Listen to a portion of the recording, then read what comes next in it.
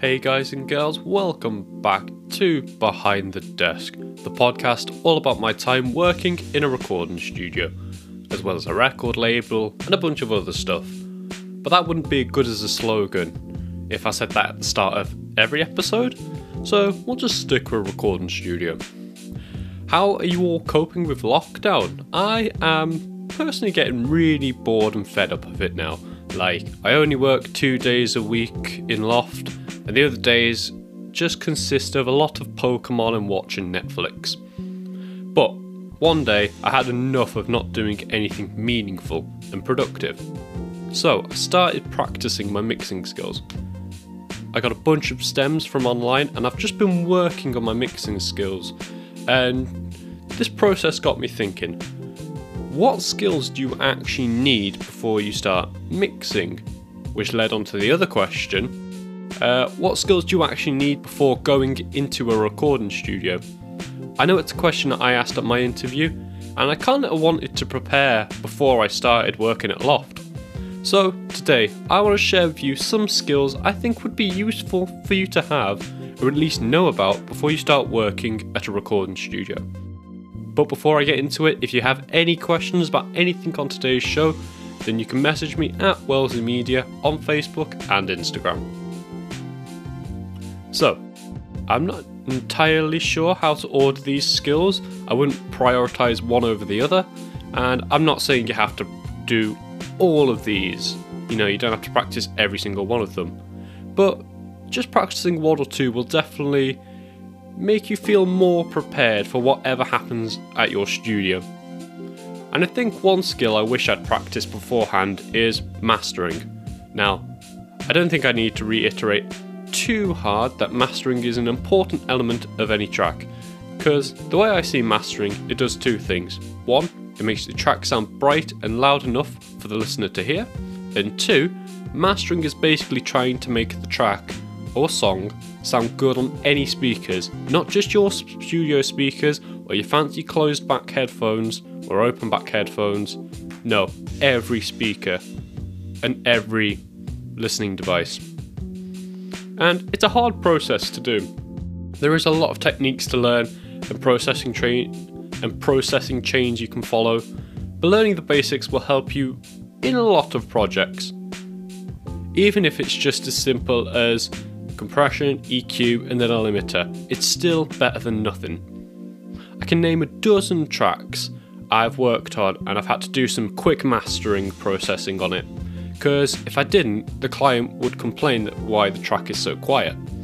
And that makes more work for me and for you, so it's better to know about mastering and do a little bit of mastering before they come back and complain you have to spend more time on a project. The next thing I think would really help before you enter the world of working in this kind of job is learning a collection of plugins, like really well. And I don't mean just learn FabFilter plugins or Chris Lord Algae series. I mean learn different types of processing plugins like EQ, compression, limiting, saturation, distortion, reverb, delay, and anything else that falls into that category. Just learn how to use a group of different processing plugins really well. Because when you get into a studio who uses a different set of plugins, you might not know how to use the exact plugins, but you'll have a general gist of it, and you'll be able to pick it up really quickly. But I suppose if you're listening to this podcast, you'll kind of be doing this anyway, but I thought it was a good thing to mention, just to give another reason to practice mixing and using plugins.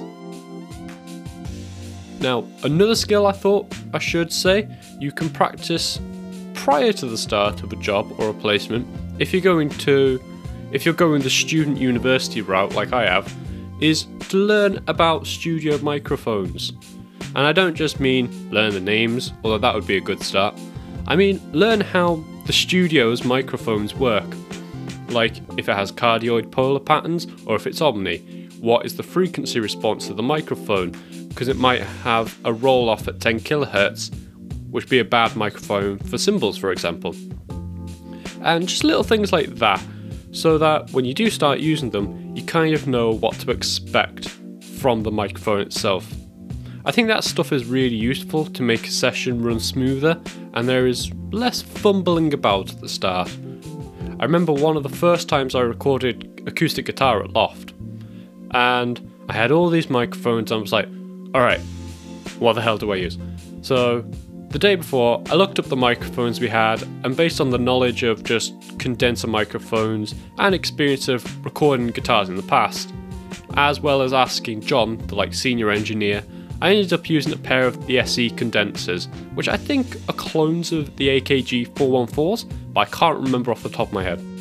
But anyway, what I'm trying to say is, this is kind of useful stuff to know. It's kind of useful to know what equipment you're working with. Similar to the plugins, I suppose. It just makes your job easier and faster. Plus, if you know more, then you can do more advanced things, like complicated microphone techniques, which I think is always pretty cool. Now, this next skill might sound simple, but it's probably the best advice I can give, and that is learn the goddamn shortcuts to a DAW. If the studio you're going to work at uses Logic, learn Logic shortcuts. If it uses Cubase like mine does, learn Cubase shortcuts. If it uses Pro Tools, I feel sorry for you, but learn the buttons like combo combinations in a Mortal Kombat game to do something as simple as split the track. Shortcuts will save you so much time, and it'll make your workflow so much faster, so much more faster and more efficient. But learning shortcuts can be really boring if you just read them off a page online. So what I'd recommend instead is whatever DAW you're working with at home, change the shortcuts of that DAW to the ones that match your studio. For example, Loft primarily uses Cubase, but I use Reaper at home. So to practice the shortcuts in Cubase, I downloaded a key map to change the shortcuts in Reaper to match the ones in Cubase. I hope that made sense. So now I use the same shortcuts at home as I do at work, so it's easier to work between the two DAWs. If I only had the same plugins, it would be an absolute bliss. But I'm a student and I can't afford Waves plugins, I can barely afford a Greggs. It doesn't stop me getting them though, especially the muffins. But I'm getting sidetracked here. So, there is just some of the skills I think you should learn or get an idea about before you start working as a studio engineer. Whether you're going to be more of a recording engineer, maybe practice the microphone techniques. If you're going to be more of a mastering engineer, maybe practice mastering skills in general. Even if you just practice a few of these before you start any job in a recording studio, I'm sure you'll feel more prepared for the projects you'll work on in the future. And that's it from me today. If you have any questions, then you can message me at Wellesley Media. Thank you for listening to today's show. I've been John, and I'll see you next time.